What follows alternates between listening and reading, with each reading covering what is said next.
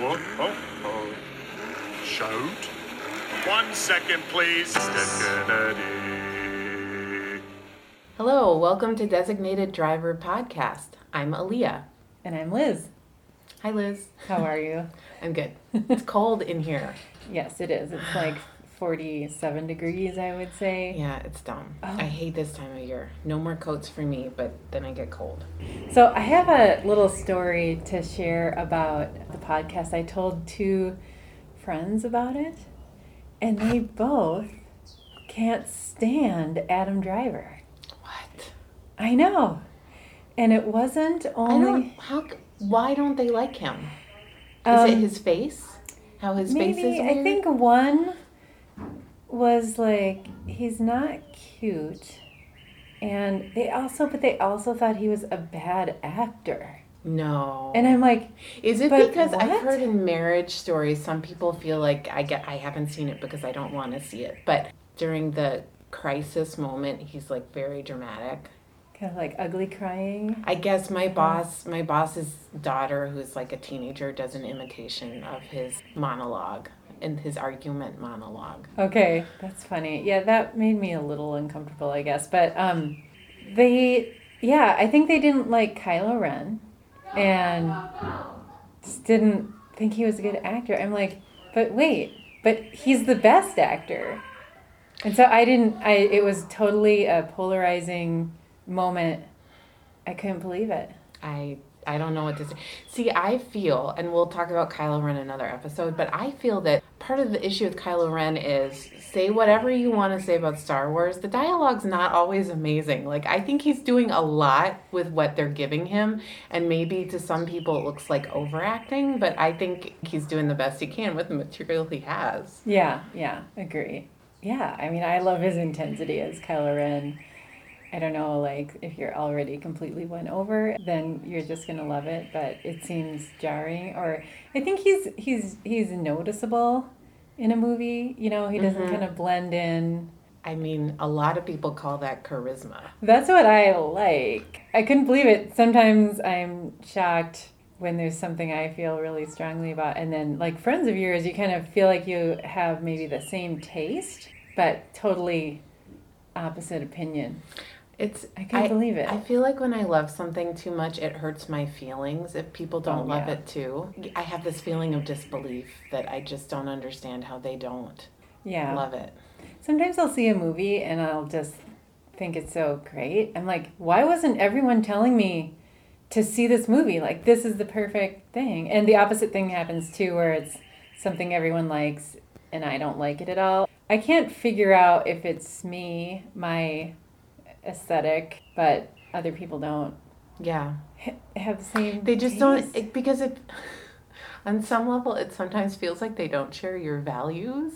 Like when I was in college, we went on a road trip like during spring break or something, and we went to Graceland, and I was truly under the impression that we were going to go into Graceland and take a tour. But my friends were like, no, we're just stopping in the parking lot and taking a picture with Graceland behind us. I started crying. Like, I had a temper tantrum, and I eventually talked one of my friends into coming with me, but only because I paid her ticket. But I was like, you guys, we can't go in. We can't be here and not go in. And I truly felt like they didn't understand who I was as a person. Anyway, my friend thanks me now for forcing her to go. So they were dead wrong. I know. I'm going to say I visited Graceland. And I've been there twice now. I want to go again so bad. I really loved the gallery of photos of young Elvis, his GI. Maybe that's a uniform thing. And then just the tag, like it's not very big inside. It doesn't seem very big. It's kind of ugly. 70s. I think that's a sunken great living room. Yes, I remember that. Fascinating. Maybe it was because, and I sort of went through this phase myself as like a teenager, where you think it's lame to go to a tourist attraction.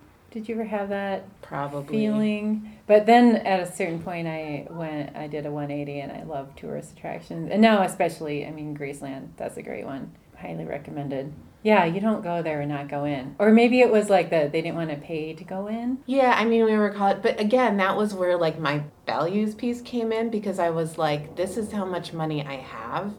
And I am putting my money where my mouth is. Like, I care about this. I want to spend the money to do this.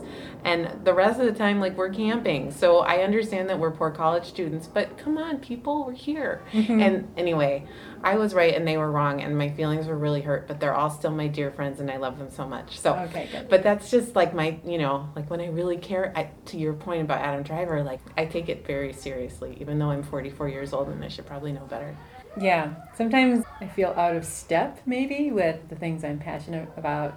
I feel like are totally obvious things everyone would like, but perhaps that's not the case. Yeah. Should we do a quick rat report? Yeah, we got the rats. Their names are Gem and Stormy, and we're loving it. They're really sweet pets. It's funny still to shock people with photos. They'll have a very visceral reaction. They crawl on you, and I haven't had them crawl on me very much because I'm worried about being allergic, but they have gone on me now. I'm the most reluctant. I still like them. It's funny because they're in your office, so if you're worried know. about allergies, like the layout is a problem. I know. I made a big sacrifice to, like, I cleared out a part of my office, and I'm going to be working in there every day. Your kids are going to be all up in your business because they want to play with the rats. Yeah, but I'm doing pretty good allergy-wise. I like them, and you can put them away in the cage and then not worry about them at all. And they don't make a peep, and they seem perfectly happy in there. Like, their cage is so big compared to their size. I don't feel guilty about putting them in the cage. Yeah, it's like they're in a home. Yeah, they have a nice home, and they get a lot of playtime every day. I think they're happy. I think they're good pets.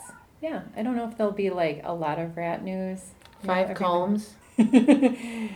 Let's see. You still have to clean up after them and clean out their cage. So that is some work. But I would give them 4 combs. All right. What is that, a shag on the lushness meter? I think it's a mane. Yeah. Because I think it's Kylo Ren. Yep. They get a mane. That's good. Yeah, Kylo Ren, mane, shag, blank, and buzz cut. Well, that's really exciting. Okay, so do you want to talk about upcoming news before we talk about... Yes. Okay. I want an alliterative title for this segment, but right now I'm going to just call it Adam Updates. Okay. So there's some exciting Adam updates. So some more pictures of House of Gucci have dropped, including Gaga in a beautiful wedding dress, and he plays her husband in House of Gucci. So I'm super excited about that, and I give his hair 5 combs already in that. I think it looks great. Question. Who's the Gucci in the story? Her or him? Her, right? No, him. He's the Gucci. He plays like a lesser known Gucci who ran the House of Gucci for a while but was actually like kind of terrible at it. And then she's his like scary manipulative wife who may or may not have murdered him. Mm-hmm. I think probably did. I think that's the story. Did she go to prison or anything? No. Or she was totally got away with it? She's fine. Everything's fine. And okay. He's dead. But then the other update, this is like hipster bait forever. So it's Annette. Maybe you've seen the ads. Also excellent hair in it. But it's a musical, so he sings in it. It's directed by Leo Carax. It's his first English language film, but it's based on a story by Ron, is it Mael? M-A-L-E-L? Two the bandmates of Sparks, Ron and Russell Mael of Sparks. And Marion Cotillard is in it, and I looked on Reddit and read a lot of fan theories. I've never seen a Leo Carax movie, have you? No. Apparently they're fantastical and kind of surreal. And in this one, he plays a stand-up comedian, and he sings, and Marion Cotillard is his wife, and they have a daughter with mysterious powers, unclear. Oh, cool. Yeah, it was a really scary preview. Mm-hmm. Backing up just a sec. So the songs were written by 2 guys from Sparks? And the music. The whole story is their story. Leo Carax directs it. This sounds great. Like, I'm not familiar with Sparks' work except for... My husband loves Sparks. Okay, I know I think I would because have you heard of the album Splash Dance? No. It's a Disney There was that disco one. Disney would come out with albums, and they're kind of like, they're not really covers. Like Kids Bop, sort of? Yeah, but they're original songs. Oh. And there's one from the 80s. It's called Splash Dance. Maybe you should try listening to this at home if Joel loves Sparks. I mean, he's got to know about it. I love the songs on this album. Like, I picked it up at a record store when I was buying records when, the girls were little. Anyway, Splash Dance. It's great, and it's Sparks. Oh, okay. We'll listen to it. That's cool. I mean, they're still busy in films. And so the Reddit theories, some of them think, so you see one of the members of Sparks conducting, and so some of the Reddit theories think he actually plays a role, like you actually, there's like a fourth wall breaking sort of situation where you actually see him conducting the story. Or that he might play a murderous role in it. Adam Driver is a murderer, but he definitely sings, he definitely dances. You see that in the trailer. And Marion Cotillard looks beautiful and mysterious, and you never see the baby. Like, you sort of see their baby Annette for a second, but like maybe she's a puppet. Like, there's this one part where he or she is dancing with this thing that may be a child or maybe a puppet. So I don't know. I just have a feeling that if it's even half as good as the trailer, like everybody who reads the New Yorker magazine is going to see it, including me. The trailer was captivating. With trailers, I sort of want to like half watch them because I don't want spoilers. It looked to me, in my kind of like watching through my hands, that, okay, there was a baby. And when there's a baby, like the drama is really heightened. Sometimes it's like really cheap, like a cheap way to do it. But I mean, this seemed really scary. It looks like sort of a scary horror. Like, they don't say what Annette's power is. Yeah, I didn't get that from the trailer. But there's like scenes of Adam Driver running, holding a baby, which I thought was really cool. And as something that I want to see. But then I also like got the impression that he killed the baby. I did too. Okay, then I was like, but I don't want to know. That's like too much to know about. It looked beautiful, arty, scary. And he's a stand-up comedian also, which I'm that's very weird. intrigued by. Because he seemed very intense. Intense. And not like someone with a sense of humor. Yeah, not like a fun stand-up comedian, but one that's like yelling that makes at you uncomfortable. Maybe. Yeah. It's going to be big, and I foresee, like, when these movies come out, that we'll go see them in a theater. I think so. Because we're just going to be in the after times, and it's going to be super fun going to theaters and then reporting right away. Doing an episode, like, right away, getting it out. So Annette is premiering at Cannes this year. So I think it's premiering, like, June. So, I mean, like, we might, who knows? I would go to a movie with masks. Me too. Right now. Because of being vaccinated. Yeah, after I get my second vaccine, I'll be all over that. Although, like, part of me doesn't really want to go to movie theaters anymore because I've just been sitting on my butt watching movies so much this year. Yeah. But well, I would like to go to a matinee. Yeah, I like going to matinees. I'm more alert at that time, and then I don't have to leave my house as darkness falls. Also, it feels like a terrific luxury going to a matinee in the middle of the day. I like doing that. It does, yeah. So today we're going to talk about While We're Young, a movie from, I've seen both 2014 and 2015 in different sources. I don't know what the deal is there. But it was in the before times of Obama was president. It's a different vibe. I mean, they're just like, it's a movie about tension between generations, oblivious of the, like, real culture war that's to come. Yes, in like that's a year, true. It's like the before times. Yeah, before COVID and before Trump. Where I mean, it's this movie about like privileged New Yorkers and what they think about and what they're dealing with. Where in that way, it feels dated to me. Mm-hmm. Like, that's I don't true. know if I that hadn't even kind thought of about that. Yeah, just the easy bubble we were in. I don't know. After, like, the time before we went through years of hard stuff. Also, it's summer. Like, New York looks great. Everyone has nice clothes because they're rich. It's all the things that you love about a New York movie where they live in these improbably large apartments that are close to everything, and they're eating in wonderful cafes, and there's spontaneous things happening on the street all the time. Like, yeah, they don't really seem to work. No. I mean, the economics of New York shows aren't always like that. But they did seem very wealthy to me. Yeah. The main couple, I mean, I guess the guy teaches a class, but he didn't seem to be very good at it. Like, he didn't seem to be a real professor or anything. And then they have maybe family money from the dad who's famous, the wife's dad. So we should probably just give a quick who the actors and characters are. We have Ben Stiller. I guess he's the main character. His name is, do you remember his name? I'm pulling up the page. So he plays Josh. Oh, yeah, Josh and slash Yash.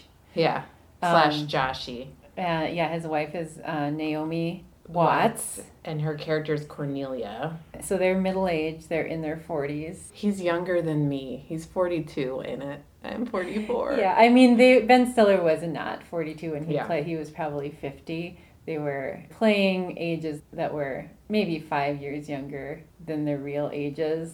Yeah, so they're just aging. He's a documentary filmmaker. Like aging intellectuals, kind of. Yeah, she's a documentary producer, and her dad is famous for making documentaries. I feel like this does not explain their, like, money that they have still. I mean, they must have had family money, because even documentary makers... He's a very lauded documentary maker. It's Charles Grodin, who I was like, who is that guy? And I thought it was funny that his character was Leslie Breitbart, because, again, it was the before times. Yeah, His we'd never character's heard name of the word Breitbart. Breitbart, and so they keep name dropping it like he's a famous person, and he's like a famous person in the landscape of that movie. But watching it now in 2021, I was like, ugh, Breitbart Media. You would never choose that as his last name. Yeah, it's just a coincidence, but yeah, it's funny. So they meet a younger couple, which is where Adam Driver comes in. Adam Driver is Jamie, and his wife is Amanda. Okay, here. Seyfried? How do you say that? You know, I feel like if I watched award shows, I'd be all over how to pronounce names. From how it's phonetically spelled out, I feel like it's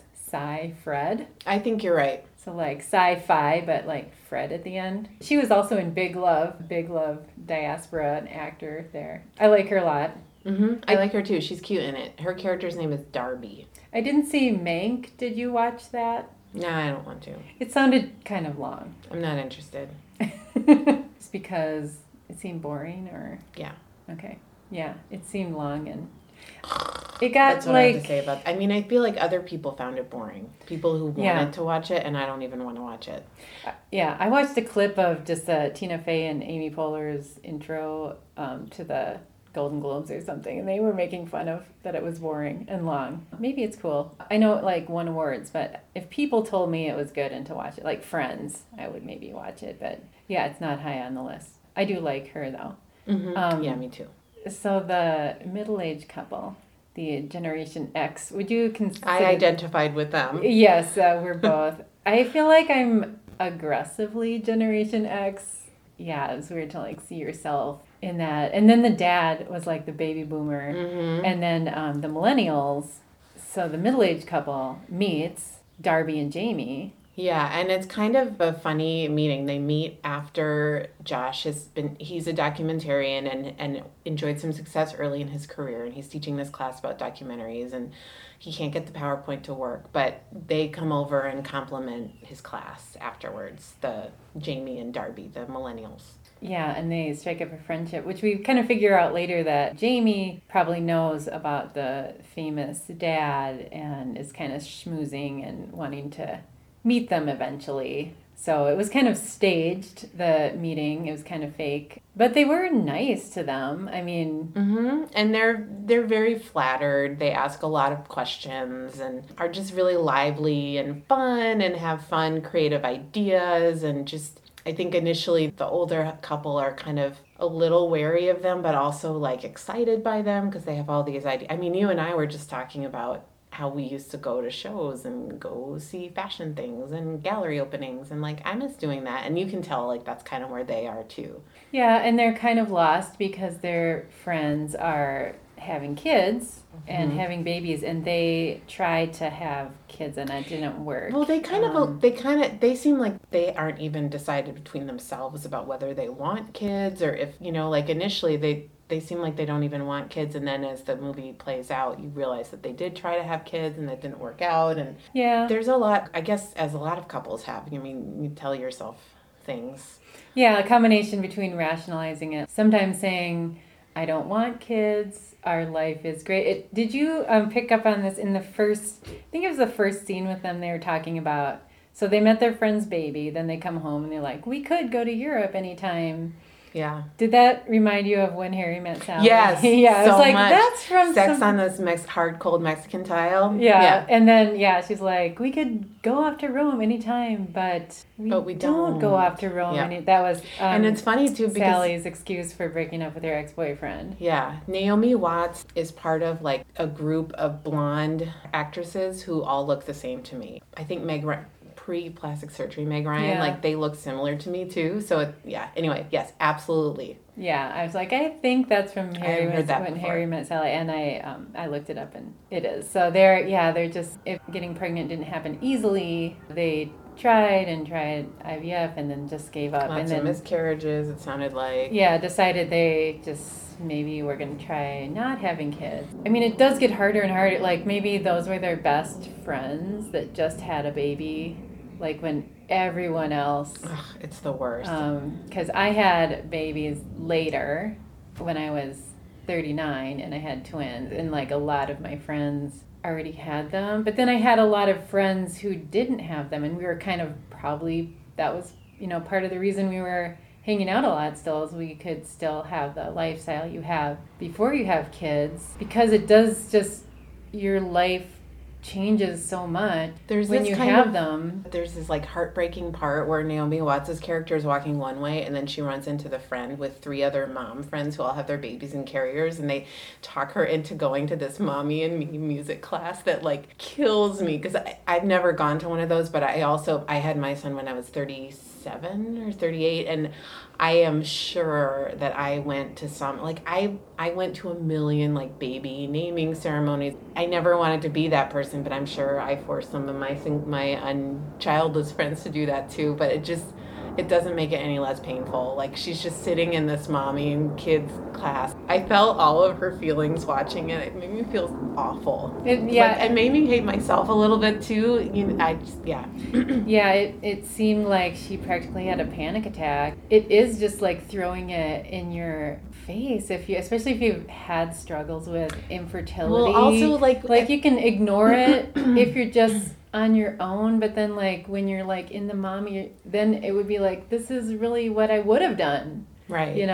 And even in the first scene when they're meeting the couple's baby and they're like, you should have kids, like you would be great parents, and they, like, their faces just show every emotion, but it's so smug and like just but also, like, I'm sure I've done that. Like, as soon as I had a kid, I wanted my sister to have a kid, and it's hard not to have that feeling and want to share that, but also like it just comes off as not be a jerk about unbelievably jerky. But you're in baby world then, and you have a schedule. I mean, you can't do the stuff. And I thought it was funny how they were the new couple. So it was like Ad Rock from the Beastie Boys and was the dad, and he was going to be the stay-at-home dad. He could just quit his job. Again, the New York, like, right. He's like, I'm making enough. And they had like a cavernous apartment when they showed that. I'm like, this is like 5 times as big as my house.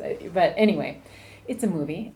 Like, at first when you have the babies and you bring them home, for the woman, I mean, you've been pregnant. I was pregnant with twins. That was pretty hard. But still, it is easier, I thought, than when they come home. It's just, then you're like up all night, and I was like up all night all the time. But you have this, you weren't up all night for years before that. So you're still, in this like happy baby zone. But as time goes on, I don't know how Chet was with sleeping, that sleep deprivation on a long-term basis. Like, you do get, like, you could see the dad at the end who was like, then we'll be up for the 2:00 feeding and the 5:00 feeding, and all the other times he wakes up, and that was one baby. I'm just like, after that, it goes on for a couple years. Yeah. And like, it's so tiring. I did have to cut out my social life pretty much 100% because I couldn't do it. And then when you're working too, when those kids are little, you just don't have space. I made some mistakes when I went back to work like that. It's just so brutal. Yeah, there's a lot of stuff that really resonated. Like, even he's like, the dad is saying at some point, like, when you're pregnant, everyone's like, this is great. You're going to love it. Welcome to parenthood. It's so, and then as soon as you come home with the baby, they're like, don't worry, it gets easier.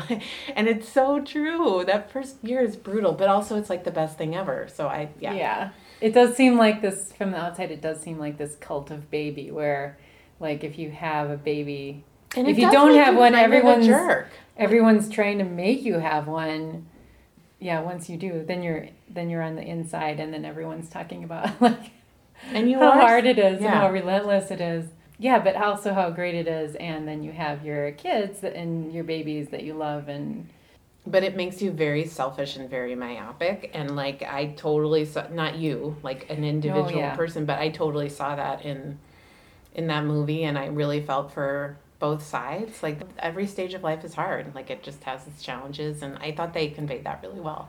And so, yeah, they meet the young couple, and they're sort of, they're still unfettered by kids, so they are free to do things, but then they don't do things anymore just from being older, and then they sort of get drawn into their world, and they go walk on the, like, subway tracks and are kind of experiencing their youth, maybe. They have, like, this, like, super cool, fun, like, beach party on the street, and they're like grilling, street beach, and it does look really fun. I have to say, I could totally see getting drawn into their orbit. And like, the wife makes like organic oat milk ice cream, and they have a chicken in their like warehouse apartment. God, ridiculous.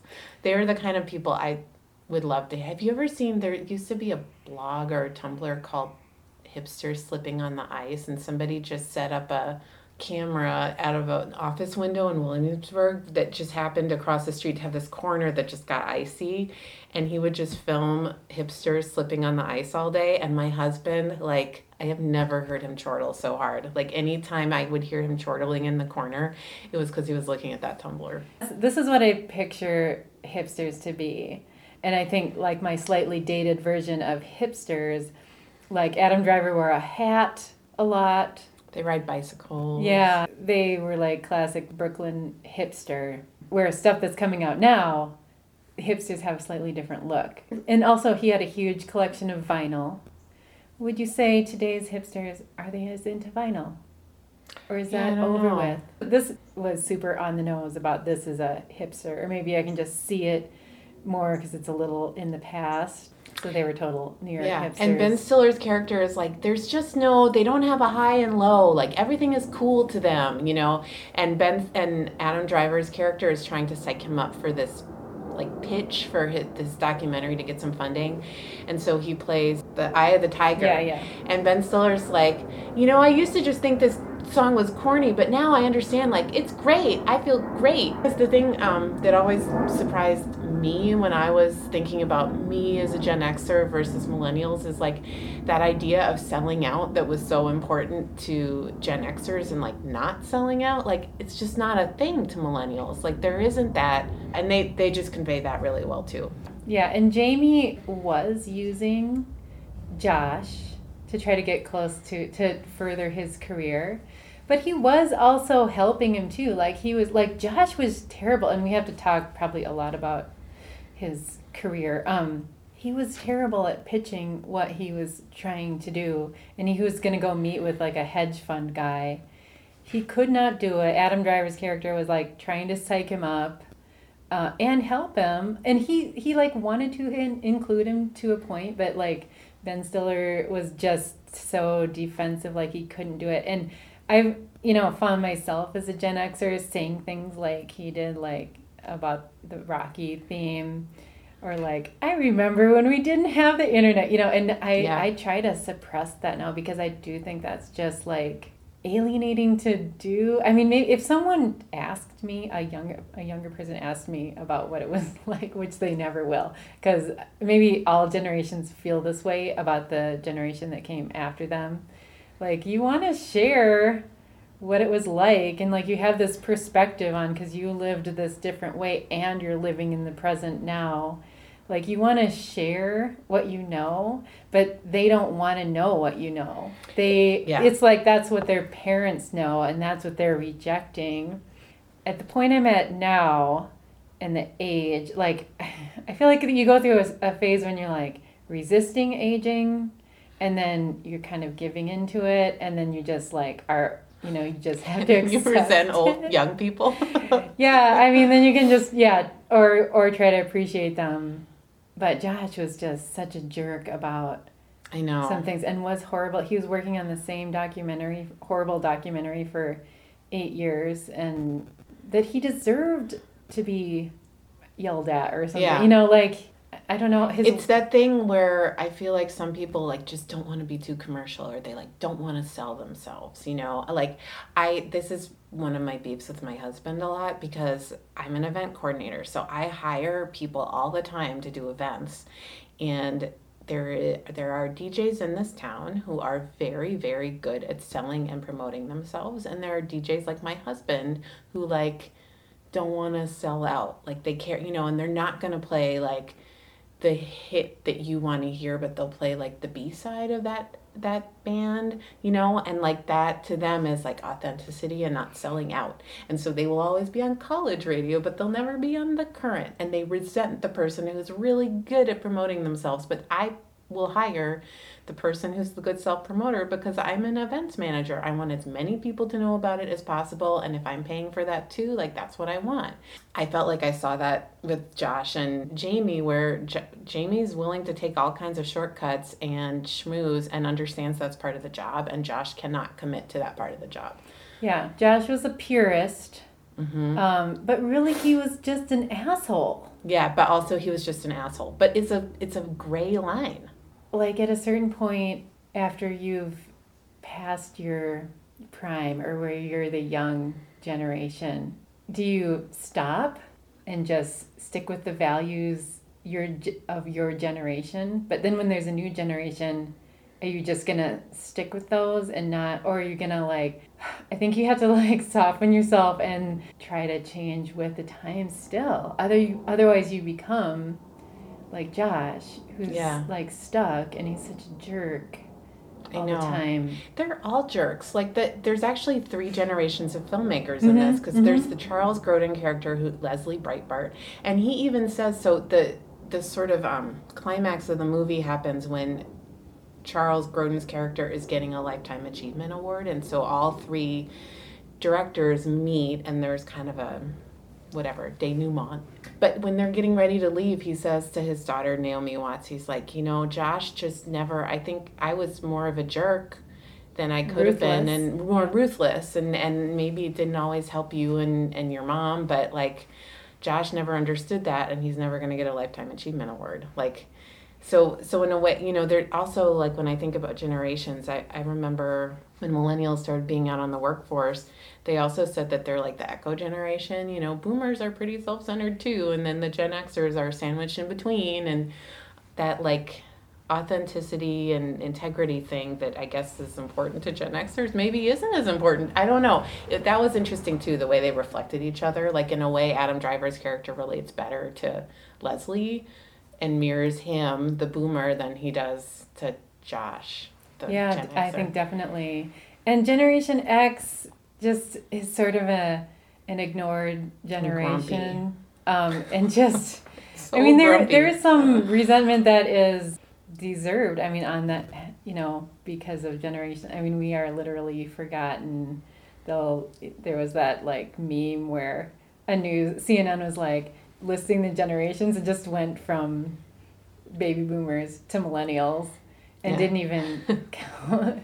And then there was another thing where someone on Fox News called on Generation X to stop cancel culture, and then people were and they're born cancel Generation X, and just kind of, I feel like we're sort of ignored. I think we think very fondly of our childhoods where we had a lot of independence compared to millennials, but were our parents even paying that much attention to us? It just it seemed like even our parents, the boomers, they were paying attention to themselves. And then the millennials. They were the generation that changed everything. So, yeah, I think they cut off the years. It's always, I guess Generation X goes up to 1979. Is that right? But then it depends. It depends on who, because some early 80s people consider themselves Gen X too, but I've always thought that was the beginning of, because I'm 76, so I'm like at the tail end. Yeah, I mean, I think, Generation X should welcome as many people who want to be in it as, just because we are That's such not a our smaller, style. I know, yeah, kind of like exclusive or. I read this article once about Pavement. Oh my God, who's the main guy from Pavement? Stephen Malkmus? Is that Pavement? Yeah, I'll buy that. So I was reading about different musicians. I don't know what the piece was, but it basically was saying that like one of his things as a writer was he could toss off great pop songs, you know, and they are like I think Crooked Rain, Crooked whatever it is, that Pavement album is great. Like all the songs are great, but part of his thing was that like he made it look like it didn't matter, or like he just like pulled it out of his butt. And that's also like a Gen X thing. Like you care about what you're doing, but you don't want anyone to see that you care, and you don't really want them to know that you put a lot of work into it, because part of it is just that sort of like, that's how you represent yourself. You don't want to look like you're trying too hard. And then like other generations, that's just not a thing. Like selling out, networking, showing the amount of work and celebrating the amount of work you put into something is an important part of the process. I don't know why I'm saying that, but that was like that really was a revelation to me. I feel like people now are very comfortable talking about their process and representing themselves in every stage, like sometimes too much, of their artistic process. Yeah, I struggle with the self-promoting thing too, and I don't know if it's a generation my husband drives me crazy thing about or that. like a personality thing, but like having a job interview, you have to do it. And if your job interview is with a millennial, you're going to come across as you don't care, or you're not qualified, or you can't articulate basic things about what you do, which was a big problem with Josh. Yeah. Like he couldn't even articulate it. Millennials absorb this marketing thing without irony or like feeling weird about putting things on social media. Because selling out is not a problem. Like, that's not a bad thing. It means you're successful. And I think it makes everyone feel a little yucky, but maybe not. Maybe it doesn't. But that is a thing that I talk about with my husband all the time. Because if I have a choice between hiring a band that has a following and doesn't, like, I'm going to hire the band that has the following. Even if one is like a better band. Yeah. Yeah. And actually, Josh gets to that too, because there's this whole kind of like running joke about, he shows the movie that he's working on to his father-in-law, and his father-in-law's like, do you need that part about the Turkish political history? Yeah. And he's like, yes, we do. But like, if you can't share your vision and be successful, what is the point of the art you're making? It's only for you. It's not for the people who are going to consume it or receive the message you're trying to convey, you know? Yeah. I had a lot of problems with what he was doing. For one thing, he was such a horrible person for like using that editor guy and not paying him, continuing to promise that he was going to maybe pay him. Why doesn't he just do the editing himself anyway? So yeah, he couldn't take criticism, which makes it seem like he never had to do this as a job, like where he could receive any feedback. So I mean, in a way, he was just a baby man. Yeah, and his commitment to his vision like impeded his ability to work with people, and the editor is the perfect example. Like, if you can't articulate your message to the person who's going to be able to help you realize that vision, like the hedge fund manager who's going to finance it, then you don't deserve to work with the craftspeople who are helping you realize the vision. Like, you've got to pay them. Wow, I'm getting on a tear here. The hedge fund guy scene was really funny. His meeting with him. And Josh wouldn't work with his wife, who was a producer. Right. Like I can't believe she was patient with him for that many years, and it took 8 years for them to have a fight about it. I mean, also their infertility stuff. It seemed like no one in their life knew about that. It was just a mystery why they didn't have kids. And they eventually told her dad, and he's like, I didn't know that you wanted to have kids. Times have changed. People are starting to talk about miscarriages and like Harry and Meghan and stuff. I think it was a don't ask, don't tell situation. If you don't have kids, you're like, oh, why don't you? But then like, since people couldn't talk about if it was an infertility reason, then everyone just kept hounding them and they didn't feel like they could talk about it. So that's better, I guess. Yeah, I think that's why the movie was so compelling, and we should talk about it. But yes, Adam Driver's character, Jamie, is kind of a dick, but also, like, it's really not that simple. I mean, there's a lot of complexity, and you know, he and Ben Stiller are both architects, although actually I think both of those people do actually exist. The way that they play against each other just hits a lot of things that I've struggled with in my own relationships with people, and I'm still thinking about it, and I watched it 3 days ago. So yeah. Do you want to describe Adam Driver's character a little bit, and we can talk a little bit about... Yeah, we need to get away from these big issues. I know, but he'll take me to some good ones too. Yeah. To Adam Driver. When he was first introduced, did you notice all that stuff he was doing with his I know. arms? Ugh. He was doing all this stuff with his arms, and he would always do things. He did the prayer hands. Yeah. Which was like an affectation. You didn't like I kind of liked it. He didn't keep it going. Yeah. I feel like Adam Driver, when you first see him in a movie, I feel like it always really stands out in some way. You know, he was doing this thing with the arms and... Yeah, he's like a noodle. Yeah. Actually, I think his physicality really played well here. Like, Amanda Seyfried is so little, and she's so pretty in it, this little waif. And then Ben Stiller, too, is so much smaller than him. He's very short, yeah. Like, the way he moves is really kind of floppy, because he is a young man, you know, and he's got this floppy hair. But yeah, he does the prayer hands thing. Like, I used to have this friend that whenever we worked with someone who was annoying, we would pretend to be them, namaste, you know, and anytime I see anyone on a talk show who does that thing where they like bow and they put their hands in a prayer instead of just saying thank you for having me on, I'm like, fuck that guy. Like, I just can't stand it. I thought that was a great gimmick, and I just really loved, the way he moved and his physicality. And even, like, he always wore these, like, loose pants that were kind of, like, tapered and, like, a little short for his legs, so he looked like this big, floppy... No socks. Cool shoes. So he starts out being this cool guy who's really welcoming, inviting the older couple to everything. Flattering them. Yeah, and we kind of find out he's like an operator, like he's a documentary filmmaker. Like, you know, when they bump into the famous dad, he's gonna stick around and like talk to him later. He never picks up the check. Ben Stiller's character always picks up the check when they hang out. Yeah, but he puts little tendrils out to Ben Stiller, too. He's like, oh, I'll need help with that. But Ben Stiller's ego is too strong. Like, he'll never connect with him. So he's always like, it's this push-pull. You kind of don't know if he's just using him or trying to collaborate with him. But he has no problem with, like, going above his head and, like, going to meet with the hedge fund guy himself and getting the money. And he's so much better at it. Yep. So he's making a documentary. He was going to join Facebook, and then the first person from his past that contacted him, he would actually find them in person. And Ben Stiller's like, oh, I don't think it's enough of an idea. And then they do this and find this guy,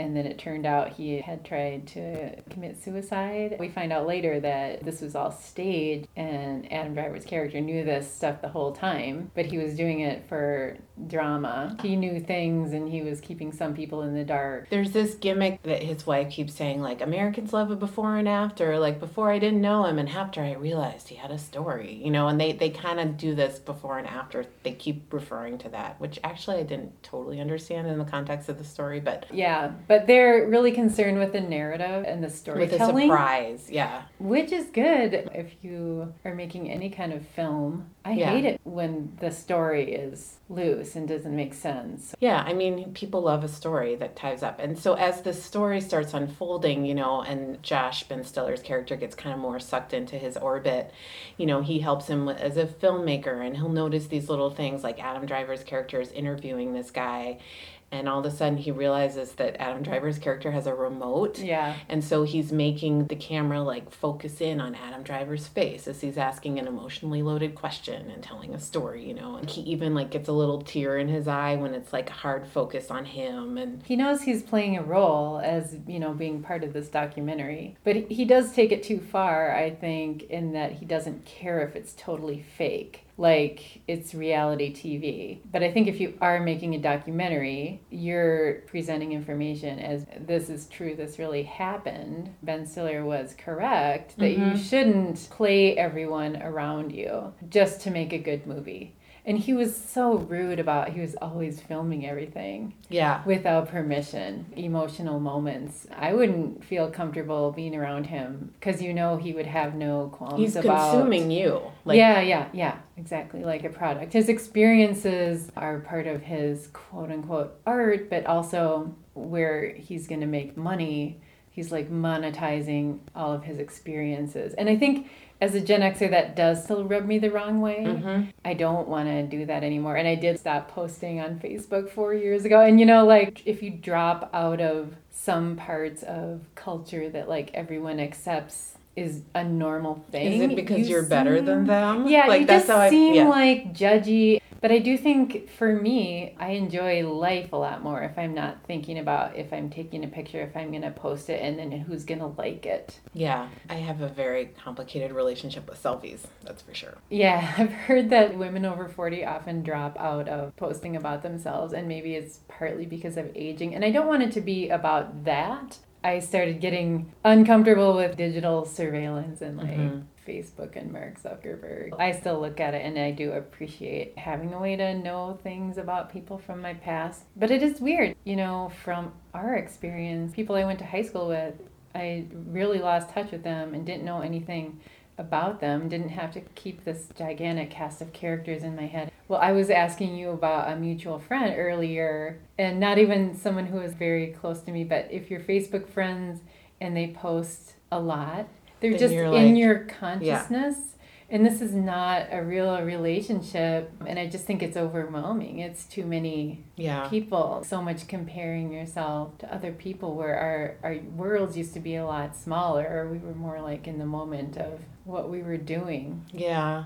I'm so nosy. I like to know. I like that stuff too. Yeah. I like to lurk. Yeah, that's a tangent, I guess, about social media. I don't think so, because I feel like that's the part that gets complicated is it does get all wrapped into who you are and the way that you understand yourself and who owns the story. And like at some point I started to feel like Ben Stiller's character, like what's mine and what's yours? Everything that you're doing that we're sharing together, I'm helping you with this videography, but I'm the filmmaker, but you're like shaping the narrative, but is it true? At one point in filming the documentary, Jamie mentions that his mother died of ovarian cancer, but it turns out actually it was Amanda Seyfried's mother, her character. And at one point, Ben Stiller confronts this vet, like, why did you friend him again on Facebook? And he's like, I didn't. He called me. He told me he was playing a role. But like then when they go back and are like recounting the story and Ben Stiller's character makes him confess what he did, he's like, I doctored the narrative a little bit to tell this story and get the shots that I wanted, and the timeline is slightly different, and they were like, well, is it a story about a vet? And he was like, yes. Is it a story about trauma? Yes. But like it's those little details that get really mushy and confusing, and where you're like, what part is my story and what part is their story? And I've never hated Adam Driver as much as I hated his character. I was like filled with hate towards him at the end. And I also feel like we've all had that situation just on a basic level where you're a friend with someone and you're like enchanted and in their orbit, and then all of a sudden you're like taking part of what makes me me. Like I'm a documentarian, and all of a sudden you're the documentarian with the success because you're good at all the other stuff, but I gave you my best scholar and my insight, and I held the camera for you, and now you're profiting from it. And Ben Stiller tries to confront him on this by saying, this wasn't true, you staged it. But really what he was doing wrong was he was using everyone and really good at manipulating everyone around him to get what he wants. And eventually someone is going to get credit and fame and money from this product that he made with all this help, but isn't going to share any of that credit, and was really using, like he was using Ben Stiller to hold the camera, but he was controlling it. And he used that vet who just seems like this confused person. It's like a story as old as time. I couldn't help but think of some of my own life experiences. Like when I was 6 and scrunchies were really trendy the first time, my mom and I sat down and figured out how to make them. And then I showed this friend of mine, and then we had a May Day festival every year at my school when I was a kid.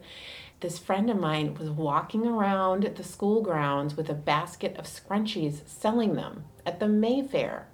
And I was like, I showed you how to make those scrunchies because you're my friend and now you're selling them. And I still remember it was like that first little cut, you know, like that was mine. And then I gave it to you and you took it and you sold it. If you're the person who's like, but that was my idea. I know, first. it makes you feel crazy. Yeah. There's a scene where Ben Stiller confronts Adam Driver's character and he looks crazy. But like you can see why he feels that way, but you can also see why Adam Driver's character is like, no, that's not how this works. This is a democratic process. I ran with it, so now it's mine. Yeah, and he was able to like stay up all night and cut his footage and actually get things done. And then he would have a screening in his apartment. He invited the right people. Like he knew what to do. And like that's a talent too. But he weaseled out of the messy stuff. Okay, can I tell you my other personal story that it reminded me of a little bit? Sure. So when I was in my 20s, I lived in this house in Seward. It was a great house. It was really cheap. I paid $241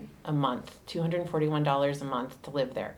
And I had 3 roommates, and it was kind of like a rotating door. Like every time someone moved out or went somewhere else, like we would have to get somebody else in there. And we had this one roommate that kind of slid in. Like we'd had one roommate that we'd interviewed and she was great. And then she had to leave, so she found someone really quick to take over her lease. And it was this woman whose name I will not share. She got to be a pretty well-known folk singer around town for a little while. Like she played at the Turf Club a few times, and she had this really pretty folky voice, and she had these big brown eyes and cute hair, and she's really tall. Anyway, so she lived with us for a few months, and all of us had these like weird experiences with her. Like one of my roommates went into her cabinet once, and there was like a box of macaroni and cheese missing, and there was a bowl, like a dirty bowl in the sink, and the only other person who was there was this roommate. And she was like, hey, did you take a box of my macaroni and cheese? Like, it's not a big deal. I just wish you told me because I was going to go grocery shop, you know, the whole thing. No, absolutely said, just like looked at her, fair in the eye, no. And, you know, things like that would happen to other people. And I love vintage clothes. And I used to have great vintage clothes. Like, I really, when I was single, I would spend a lot of time, like, if you know a vintage store in the Twin Cities, like, I have been there and I probably know the owner. And, like, that was my thing. So I started noticing some of my clothes missing. And the thing about vintage clothes is, like, there's only one. There was one thing I had. It was a vintage square dance dress, and it had a Roadrunner print on it, this really cool, like, graphic Roadrunner print. And it was missing. And I was like, hello, roommate, who's the same size as me and basically the same height, a little taller.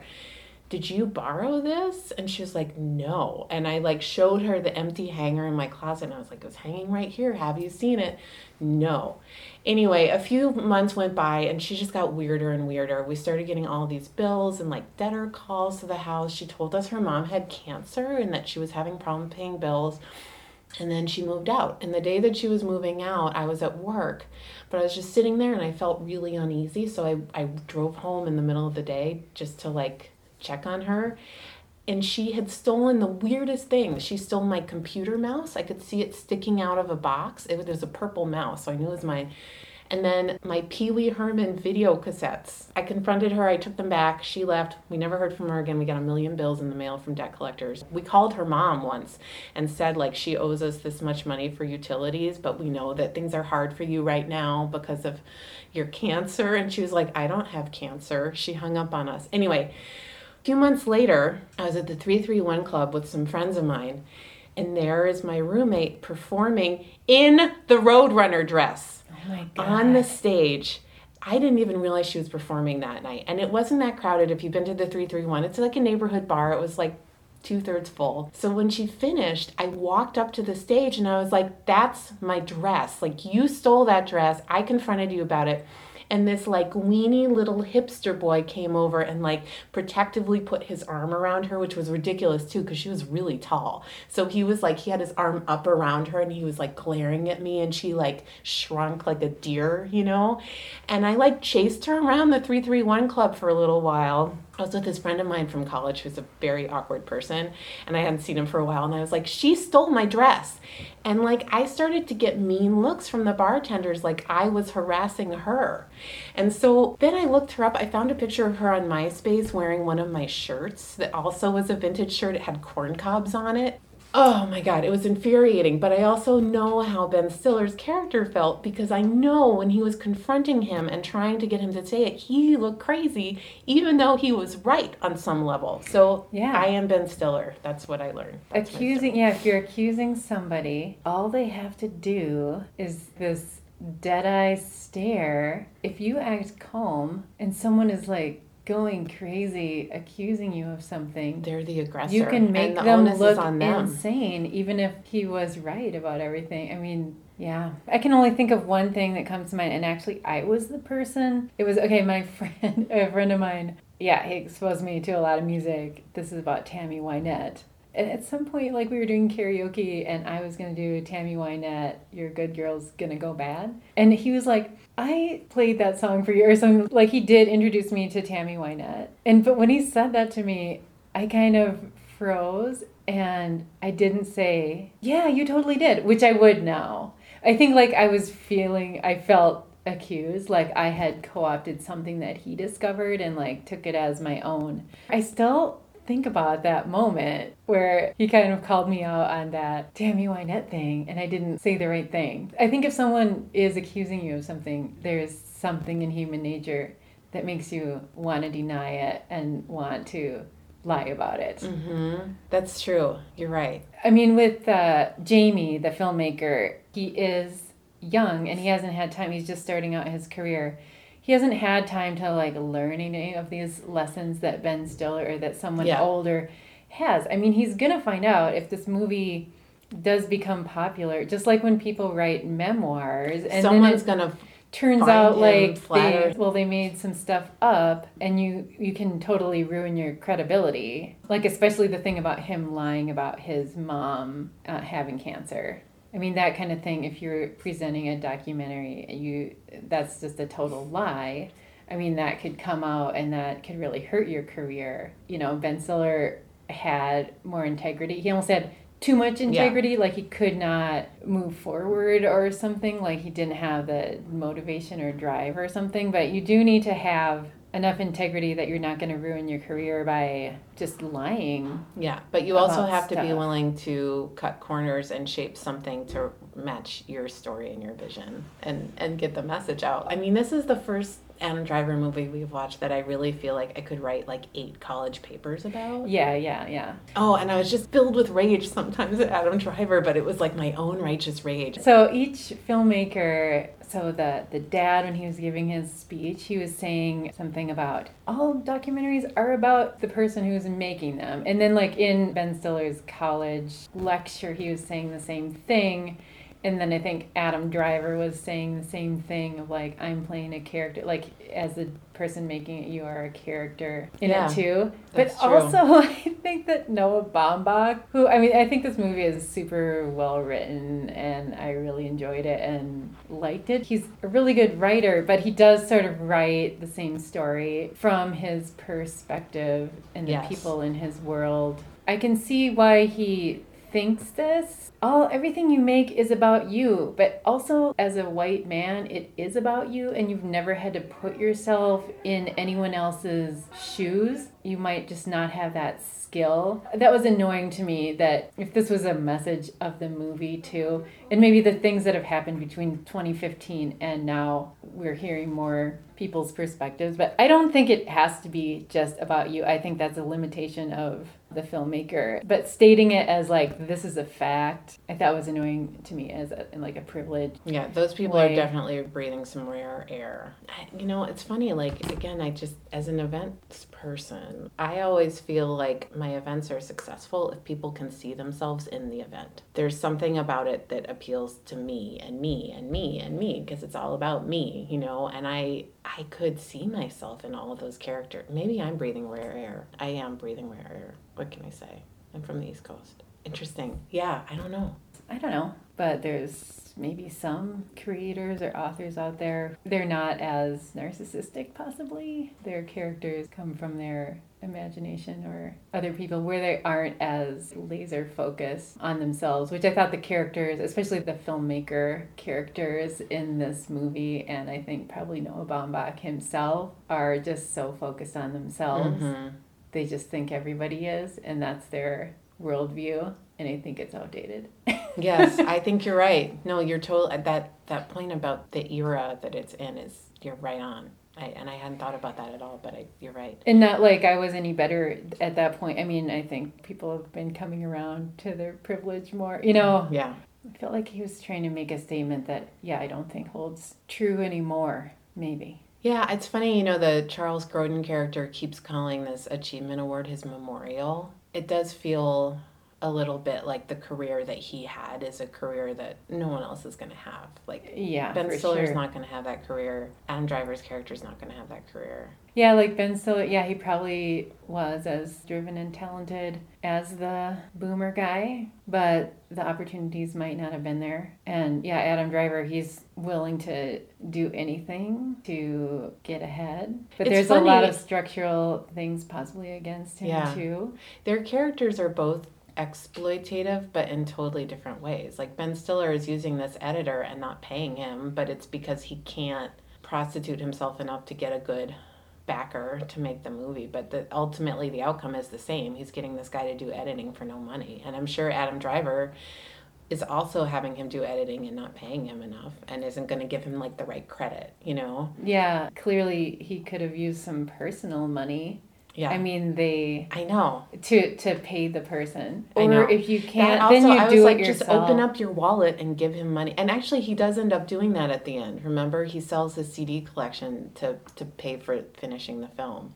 That was weird because, I mean, Like, who's going to buy a CD collection? CD, I've sold CDs. I mean, you get like $1 a CD, but they also seem rich. And so this is just like how it doesn't make sense, the economics of how they're surviving and seeming to live like a really nice lifestyle, yet you wouldn't pay someone. I think that's very weird to not pay someone on some kind of principle, like it sullies the process, including money in it. But I mean, I think that's just terrible. Yeah, you have I feel like I've been on the other end of that Mhm. as a graphic designer. Yeah, I bet. A lot. I would rather just do things for free if I wanted to help somebody and not try to like, Do it for exposure. oh God, yeah. Or a promise of future work. I'm down sure the- Adam Driver's in the character future. gets his friends to do things for exposure. Yeah, that roommate, Tipper, Yeah. I wonder how that worked. So there was a married couple and then they had a roommate who lived in a loft, but it seemed like just kind of an open space. Yeah. But yeah, if you're young, you're in your 20s, you're in New York. So many people I just wanted to punch in the face in this movie, like at different times. What did you think of the ending? Oh, that they're going to I had a adopt lot a of baby. questions about that too. Yeah. Yeah. So then it ends, you see them flash forward like with the baby in between them. And so it looked like it was in the future and they had a baby. But no, that was their friend's baby. And then they were going to adopt a baby from Haiti. And then they were in the airport and then they were watching a toddler play with a phone. And Yeah. send texts and Yeah. stuff. Yeah, and the toddler just like clearly has so much facility with this phone, and the toddler is like talking on the phone, and the toddler is like opening apps, and like it's kind of horrifying, like the possibilities that this toddler is opening up, and I liked that. Or like I was like, what is that? What are they telling us here? Also, they get a Vanity Fair and they open it up and there's a big profile of Ben Stiller's character. And you know what Oh, I you was mean thinking? Adam Driver's? Yeah, Yeah, Adam yeah. Driver's Mhm. character. I was thinking like Jamie, Adam Driver's character, was posting it on Facebook, hashtag grateful, hashtag blessed, you know? Yeah. Ugh. Yeah, all the hashtags. Yeah, I used to just tune out if people had too many hashtags in their Namaste. posts. Yeah, it's like they had decided to adopt a baby, which I felt mixed feelings about just because international adoptions and all adoptions in general are just kind of fraught, and I was like, did that baby have parents who just couldn't afford to have, just like the Yeah. issues about But any adoptions. kind of having a baby brings up issues, having a baby's hard. They're going to have a family now. And They've you reconnected do- with their friends who have kids who are the same age and stage. You do kind of put your career on the back burner, but it's worth it, right? Like when you're older and you're having a family, and it is easy for millennials to swoop in who have no other commitments and like can work tons of hours a week and they don't have to be home at a certain time. It's a trade-off. People forever have been going through this same thing, and now we're going through it again.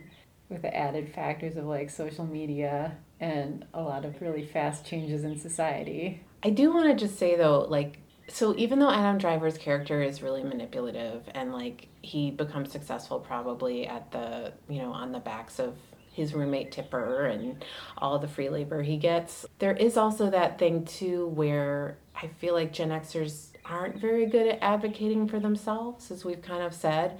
And that also does play across in the standard work environment too. Like the millennials I work with now are the ones who are saying like, we're working too much. We need recognition. We need raises. Like I never asked for a raise when I was in my 20s or my 30s. I don't think I've ever asked for a raise. No, I have, but it's I feel transformational. Yeah. I feel like younger people do recognize the value of their work precisely because they're coming up in this world where the work that they do, especially if they're creators, isn't valued and there isn't an expectation of value. And it's just so complicated. Like, what would Jamie be doing now? He'd probably still be taking advantage of people. There's like an Amy Schumer stand-up where she's like, I like younger people. They're like not taking it anymore, like with sexual harassment. She'd be like, has this been going on? And they're like, oh, the older women are like, yeah, this is just how it is. And they're like, are we going to do anything about it? And, they are doing something about it. Yeah. Millennials. I just read an article about millennials are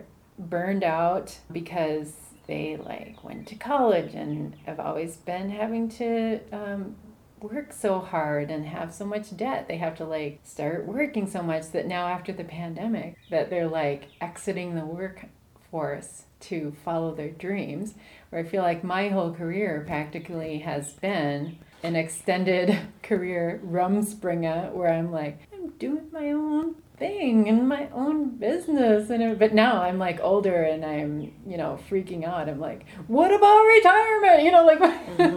And I didn't really know if I had the opportunities to do any like get jobs like our parents had. Like the stability of those kind of jobs probably didn't exist. And millennials have been then in the workforce climbing the career ladder. So then I, as personally trying to like enter the workforce again later, I don't have the same kind of resume as what's expected by HR. So I was kind of like, oh, maybe millennials will go do their own thing for a while and then that will help Gen X to get back in there because they are such a big generation and so hardworking. One thing that when I really realized like we live in their world and not our world anymore is when 90s nostalgia became a thing. And I was like, great, I know. And so we were going to do like designs based on that at my job. And I'm like, great, that was my time. And then it wasn't my time. The nostalgia was for the things that grade schoolers liked. Like Boy Meets World? In the 90s, watched that show. Saved by the Bell. Yeah, just Linda Frank, is that her name? Lisa Frank? Yeah. Lisa Frank. Stuff that kids would have liked, but I was in college and I thought, but then I felt erased again. I was like, this was my time, and no, it wasn't. I thought it was, but it was the millennials' time and they were kids and that was the driving force behind culture instead of our poor, sad generation. I know. I feel you. That movie just fascinated me. So how many combs would you give it? I was thinking about this and I really liked it. And then I was like, do I have any complaints about it? Because, usually it's really obvious to me right away if I have any complaints about the movie. And I guess my only one was just that it was another movie about New Yorkers. I know. And that it was a little one note. Or like the myopia of Noah Baumbach, who I do like and I am a fan of, but not like... But like you sort of hate yourself for liking him a little bit? Yeah, or it's been done, or it's not fresh in some way. I think he's really talented. Did it remind you of Woody Allen, kind of? Yes. Me too. It is Woody Allen. Yes. Yeah, the new Woody Allen, and I think people are not going to compare him to Woody Allen anymore as much because Woody Allen's top billing thing is now being canceled. A sex offender. But yeah, it is definitely the exploration of relationships and even like when Ben Stiller and Naomi Watts were like walking down the street, and I think Naomi Watts said, "We don't do anything anymore," and Ben Stiller like, "We do anything anymore." Witty, cute comments. Yeah, it was very Woody Allen. Very When Harry Met Sally too.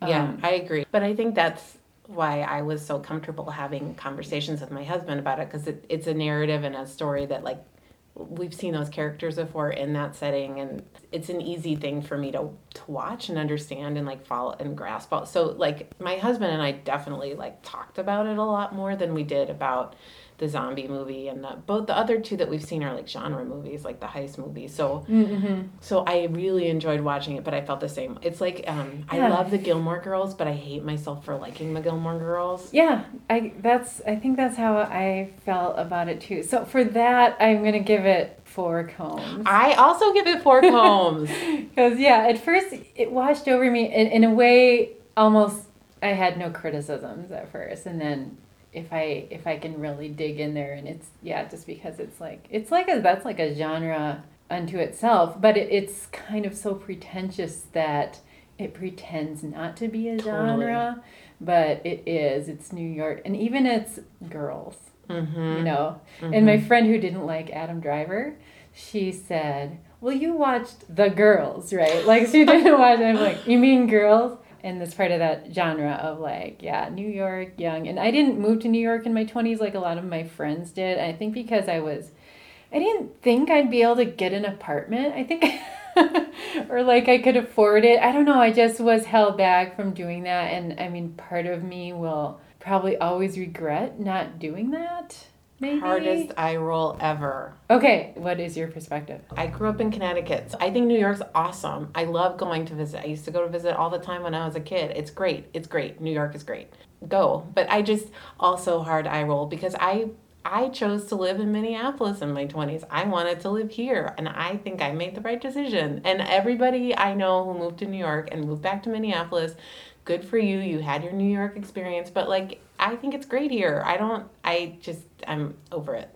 Yeah, I mean, I love it here, and I never wanted to leave Minneapolis. Like, I was always having fun here. I do think it helps your career if you move to New York for a while, because then you're working for really big places and household names, and there's a lot of opportunity. But yeah, a lot of people from Minneapolis moved to New York for a while, and then in their 30s they moved back. I never did that, so I'll never know. I feel sort of nostalgic watching, but I used to go to New York all the time, and fun place to travel and have friends there. Yeah, it's like a combination of maybe regret and wistfulness about New York, but also a little resentment of having the New York thing shoved down our throats again, like so much. I mean, so many things I said in New York. So in a way, the Ocean's 11 movie, Logan Lucky, that movie delighted me in a different way. That was it was delightful. I think for me, it kind of validated my own personal roots of being from a small town and basically being a hick, and then moved.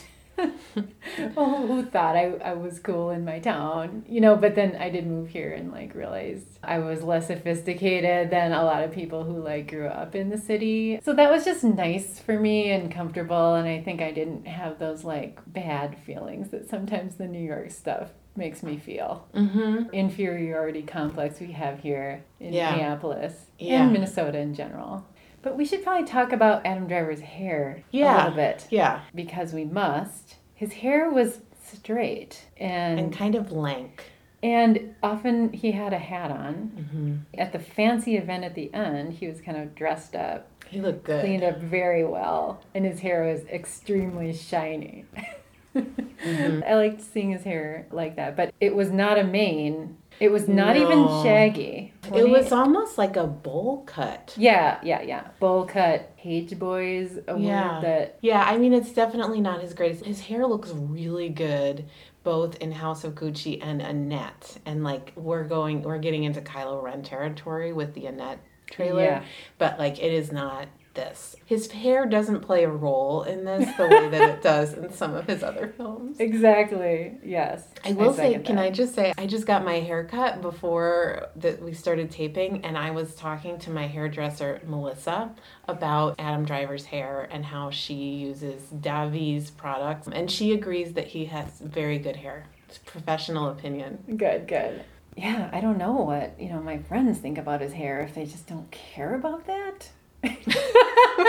Again, I'm filled with rage. I know, like, you have a human who has this characteristic that can be admired by all. And I do think he's a good actor. I do too. And I really, I love him so much. And I absolutely believed in him as a hipster. He seduced me.